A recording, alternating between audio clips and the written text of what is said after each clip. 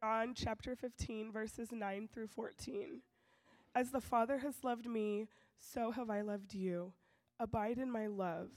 If you keep my commandments, you will abide in my love, just as I have kept my Father's commandments and abide in his love. These things I have spoken to you, that my joy may be in you, and that your joy may be full. This is my commandment, that you love one another as I have loved you. Greater love has no one than this, than someone lay down his life for his friends. You are my friends if you do what I command you. This is the word of the Lord. Please be seated. Amen. Let's thank Megan again.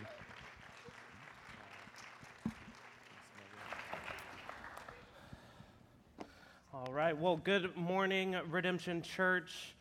My name's Jake. I'm one of the pastors here, and this Advent season has been really awesome for me, and I hope for all of you because we've done something really cool that we haven't really done before. All four pastors have preached. Dave started us off, and then Marcus. Keith was last week, and then I have the opportunity this week. And I just want to say before I begin, I love these three men. They love you. They constantly pour themselves out for you. They are constantly in prayer for you and serving you. They are such great men to be that I know and that I love to be around. And so will you give a round of applause for Dave, Marcus, and Keith, please?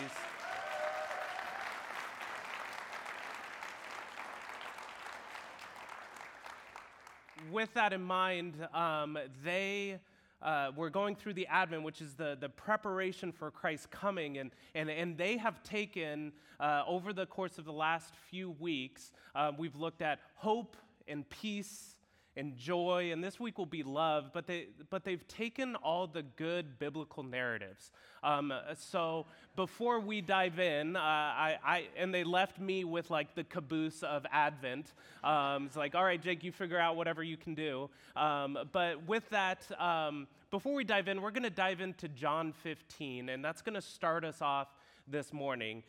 If you have a Bible, go and open it up there. If you don't have a Bible, we have some for you. We highly recommend that you have a Bible in your hands. We're going to have the stuff up on the screen, no problem. But if you want a Bible, if you just forgot yours at home, that's okay. You can take one of these. If you don't own a Bible, this is our gift to you. We want you to have a Bible that you can read. We believe it is the Word of God, that it is good for us. And so go ahead and open up to John 15. Let me pray, and then we'll get started.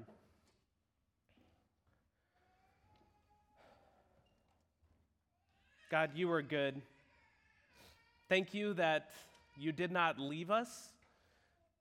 Thank you that you did not leave us in our own sin. You did not leave us to our own devices, Lord, but you came to us. The Lord came to us, and thank you. You came and you dwelt among us, and we can see your glory. This is the only glory of the Father. And so, Lord, thank you for Advent. Thank you for Christmas. Help us to remember, help us to pause and worship you today. God, you are good. In Jesus' name, amen. So like I said, all the good biblical birth narratives of Jesus have already been taken over the last few weeks, so I wanted to start with a Christmas movie.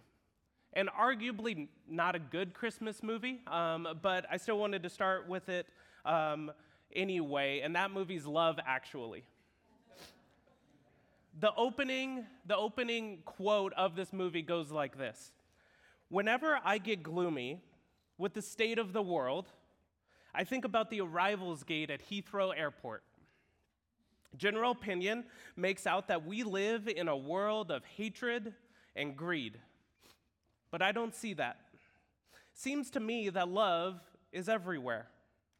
Often it's not particularly dignified or newsworthy, but it's always there.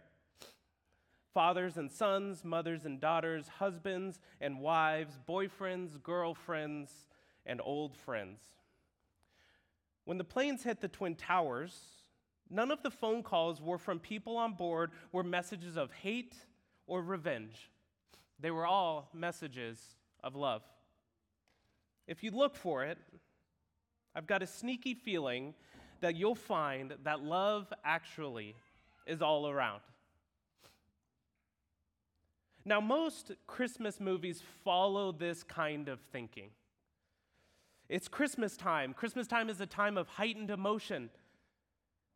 People get caught up in the energy of Christmas. They become bolder. They become more fearless in their loving, which can look like spinning around and yelling out, I'm in love, and I don't care who knows it. But I can't remember how many times I've heard in a Christmas movie something along the lines of, well, it's Christmas time, so why not take a chance? There seems to be an intimate connection between the emotions that we feel around Christmas and the emotion of love. Hallmark romantic comedies and Hallmark Christmas movies are exactly the same thing.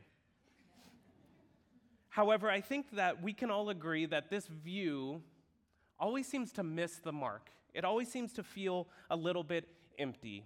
This type of love doesn't last.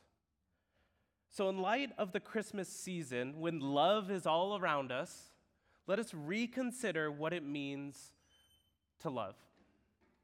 And we're going to use John 15 as our guide, as our starting point to break down biblical love so we can truly love our friends and family this season. So I want to ask 3 questions today. First one, what is love?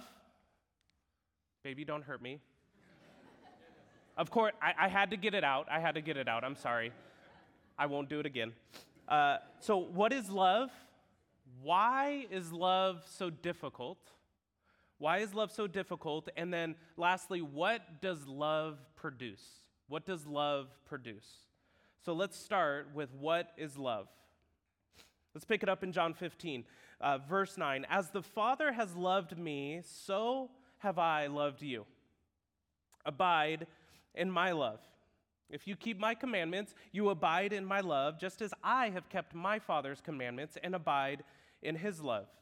These things I have spoken to you, that my joy may be in you, and that your joy may be full. This is my commandment, that you love one another as I have loved you. Greater love has no one than this, that someone lay down his life for his friends. You are my friends if you do what I command you. And I'll flush this out a little bit more based off these verses, but I wanted to define love this way. Love is the self-sacrifice for the good of another to the glory of God.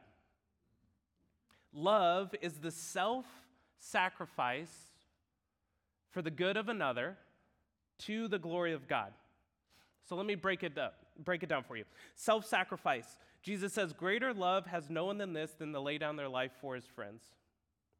Love requires us to lay down our life for another.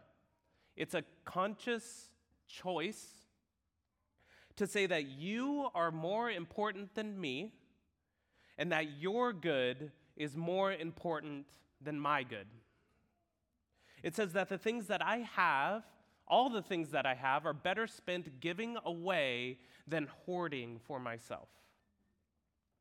We love not through continually filling ourselves up, but rather emptying ourselves out for the good of another. And Jesus says, for your joy may be made full, and I think this is more implied by the entire chapter, but clearly our love should always be for the building up of another person, not for their harm. As any parent knows, we cannot let our children have donuts every morning for breakfast and let them have as many as they want. That's not loving. Be delicious, but not loving. That is not loving our children for their good. Donuts may bring temporary happiness, but not lasting joy. In the same way, we do the hard work as parents and friends and family to do what is best for those around them, even if we don't like it or even if we don't want to do it. the last little clause, to the glory of God. And in this section, he says, as the Father has loved, just as I have kept the Father's commandments, abide in his love. Ultimately, the way in which we love one another should bring glory to God. This is deeply connected to the last point of for the good, because God is the best good that you could love one another. He's the best good that you could point someone to. Our love does not end on the person we are loving, but instead it reflects up to God. This means that we cannot do whatever we want and call it good and call it love, but our love needs to reflect the character of God and how he's revealed it to us. And like I mentioned before, our culture has a lot to say. Culture has a lot to say about love, not just in December, but throughout the year. And it only takes a little bit of a moment in watching Christmas movies or watching TikTok or really just talking to anyone on the street or anyone in your class and ask and see that our culture's love is something very different than what I've defined here. Love in our culture is an emotion. It comes upon you when you see that cute boy in your Spanish class. It comes upon you when your barista smiles at you. It's like this weird ethereal power that we have to abide by, that we can receive or project onto others. We have to follow love. We have to lead. We have to love who we love. And if we don't love a person anymore, then we have to break up. Love controls us. We are at the mercy of love. Our world tells us to love everyone, but never tells us how.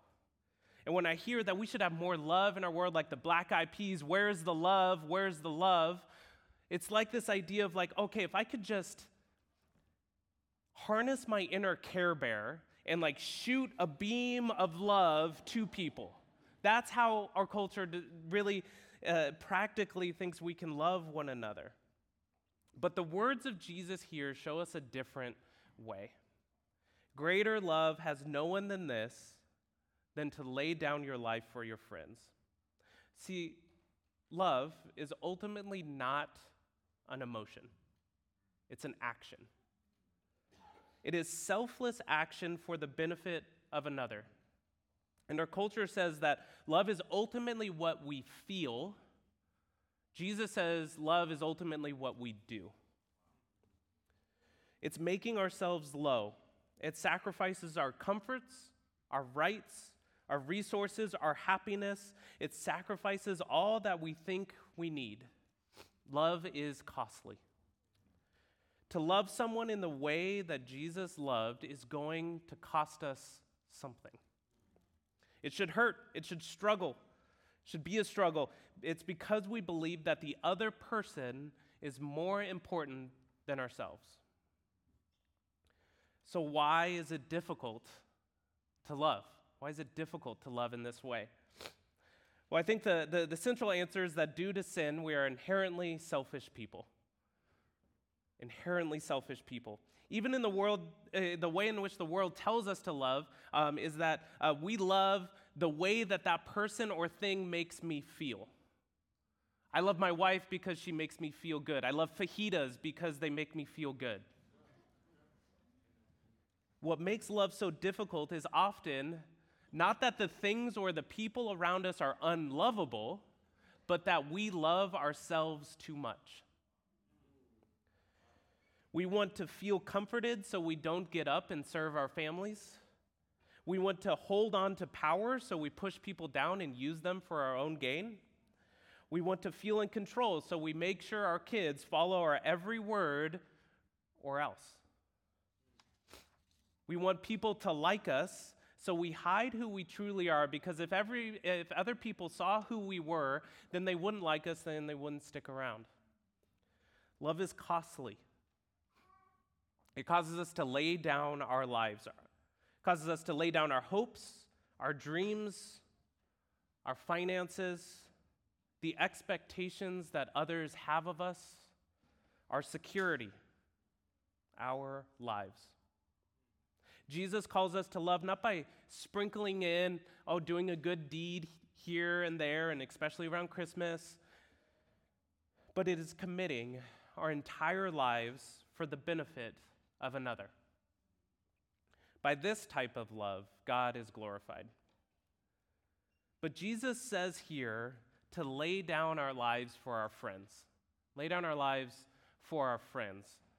Now, when I read that, and you might feel the same way, I read that and I go, no problem. Somebody calls me and says, hey, Jake, my friend calls me, he says, hey, Jake, I need help moving. I'm moving this weekend. You've got a truck. Can you help me move? I go, yeah, no problem. My wife, I like my wife very much. I absolutely can love her in this way. I love my kids. They make me happy. Absolutely, I can spend my money to get them the things that they need. No problem. Most of the time, it's easy to love our friends.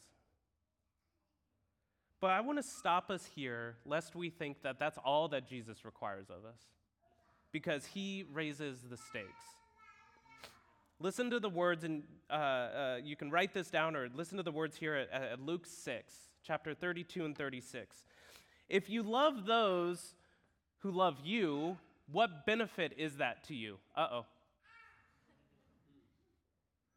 For even sinners love those who love them. And if you do good to those who do good to you, what benefit is that to you? For even sinners do the same. And if you lend to those from you who expect to receive, what credit is that to you? Even sinners lend to sinners to get back the same amount. But love your enemies and do good and lend, expecting nothing in return, and your reward will be great, and you will be sons of the Most High.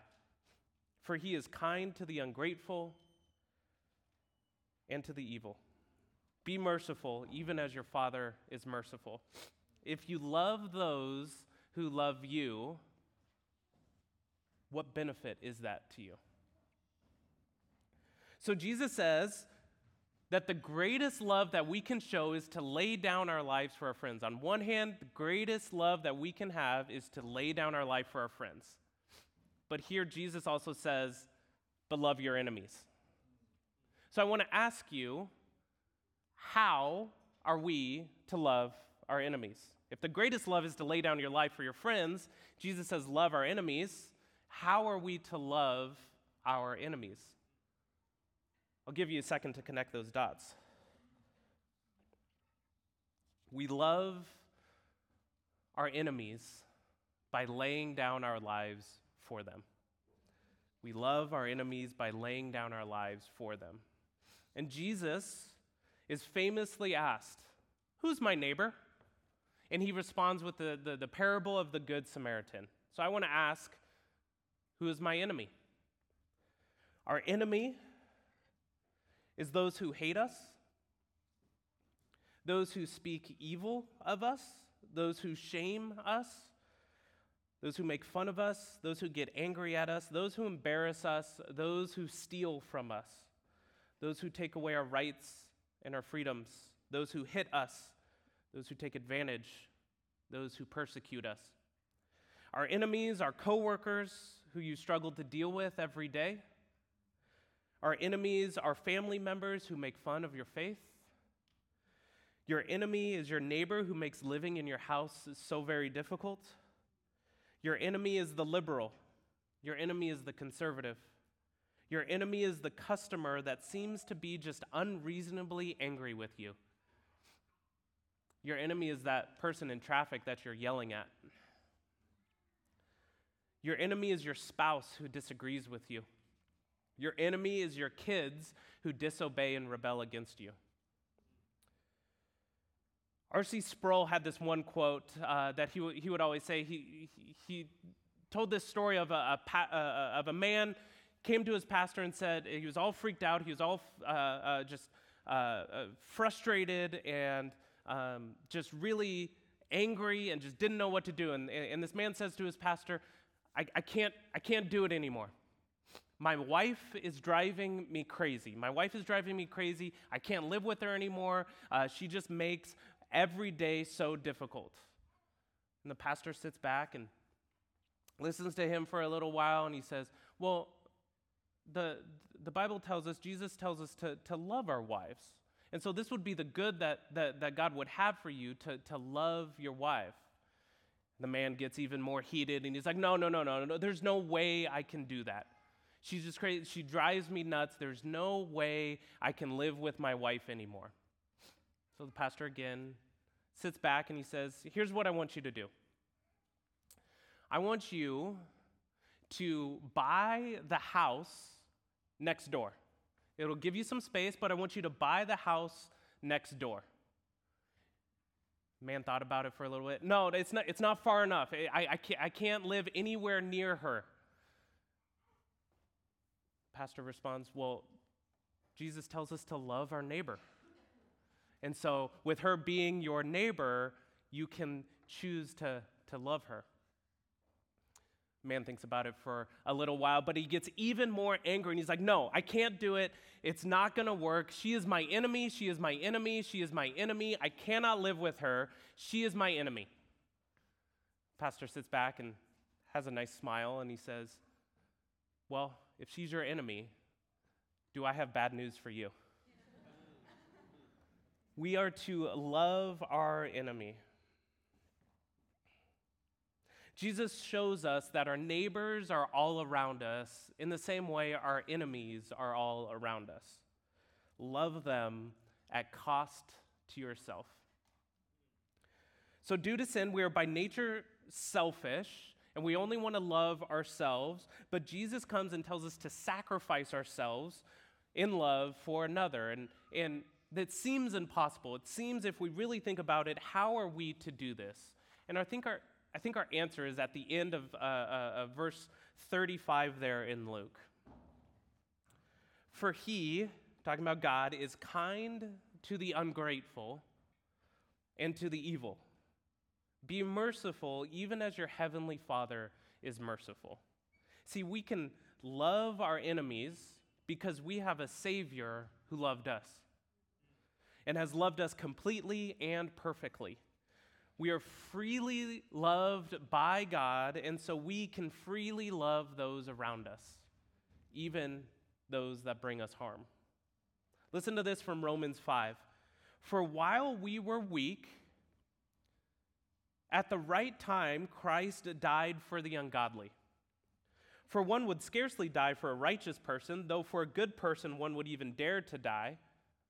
For our friends, but look at what Jesus does. For God shows his love for us in that while we were yet sinners, Christ died for us.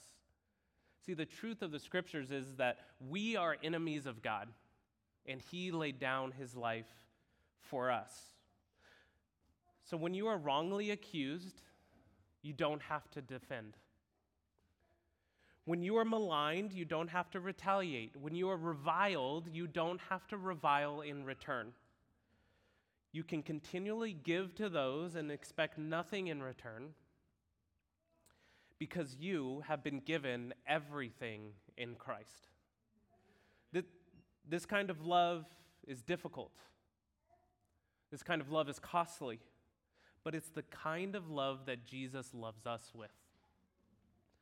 And so as Christmas approaches, and you know that you have that one family member that you're just dreading being around, in the next few days, pray for that person.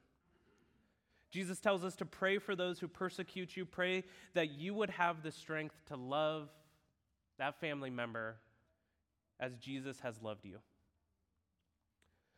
And lastly, what does this love produce? On one hand, it produces a lot of things. This kind of love produces many things, hope and peace and everything we've been talking about with Christmas.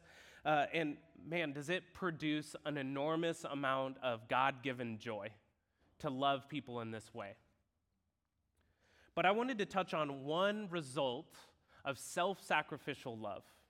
And it's one that our world and our church desperately needs. See, this type of self-sacrificial love produces unity. This kind of love brings people together. It resolves problems, it opens hearts, it restores friendships. It brings people together. And I'm going to show you this. I'm going to show you how this works, and I wanted to prove this to you through the scriptures. And so we're going to go through a couple of different texts, and the sacrificial love will be in yellow, and then the unity it produces will be in blue, okay? Sacrifice in yellow, unity in blue. You tracking with me? I learned this from Elliot. Elliot did this a few weeks ago, and I'm like, that's awesome, so I'm going to steal it. But sacrifice in yellow, unity in blue. First, Ephesians 2. But now in Christ Jesus, you who were once far off have been brought near, here's the sacrifice, by the blood of Christ. For he himself is our peace, here's the unity, who has made us both one and has broken down in his flesh the dividing wall of hostility, by abolishing the law of commandments expressed in the ordinances, that he might create in himself, here's some more unity, one new man in the place of two, so making peace, and might reconcile us both to God in one body through the cross. Again, there's sacrifice. I forgot to change it to yellow. Through the cross, thereby killing the hostility. The sacrifice of Christ brings unity and kills hostility. Next, Philippians 2. And me and Joel didn't plan this, but I'm going to say the exact same thing he said earlier. But Philippians 2. Let each of you look not only to his own interests, but also to the interests of others. Have this mind among yourselves, which is yours in Christ Jesus, who, though he was in the form of God, did not count equality with God a thing to be grasped. Here's the sacrifice. But he emptied himself by taking the form of a servant, being born in the likeness of men, and being found in human form, he humbled himself, becoming obedient to the point of death, even death on a cross. Therefore, God has highly exalted him and bestowed on him the name above every name. Here's the unity. So that at the name of Jesus, every knee shall bow, in heaven, on earth, and under the earth, and every tongue confess that Jesus Christ is the Lord, to the glory of God the Father. All the earth will be unified in their glorification of God. And the last one, Revelation 5. We're going to actually start here with the unity piece. Then I looked and I heard around the throne and the living creatures and the elders the voice of many angels, numbering in the myriads of myriads and thousands of thousands, saying with a loud voice, they're going to be singing the sacrifice, worthy is the Lamb that was slain, to receive power and wealth and wisdom and might and honor and glory and blessing. Here's some more unity. And I heard every creature in heaven, on earth, and under the earth, and in the sea, and all that is in them, saying, to him who sits on the throne and to the Lamb be blessing and honor and glory and might forever and ever. Amen. Angels who peeled back the sky and praised the birth of Christ are now praising alongside men and women of God, joined in unity to praise God himself, all while worshiping the sacrifice of Christ. The sacrifice of Christ brings people together. Your laying down your life will bring people together. I wanted to end today with a picture of where we're headed. We've been talking for the last few weeks about the birth of Christ, and I wanted to end today with a picture of where we're headed. I wanted to show you a picture of the world that is waiting for us. In his sermon, Heaven, a World of Love, Jonathan Edwards, in the early 1700s, paints a picture of heaven which is defined and satisfied with love. He says, the joy of heavenly love shall never be interrupted. or dampened due to jealousy. We shall have no fear that the declarations and professions of love, when we say, I love you, are hypocritical, but shall be perfectly satisfied of the sincerity and strength of each other's affection. He goes on to say that love in heaven will be weighty. It will not be quickly dismissed like it is here.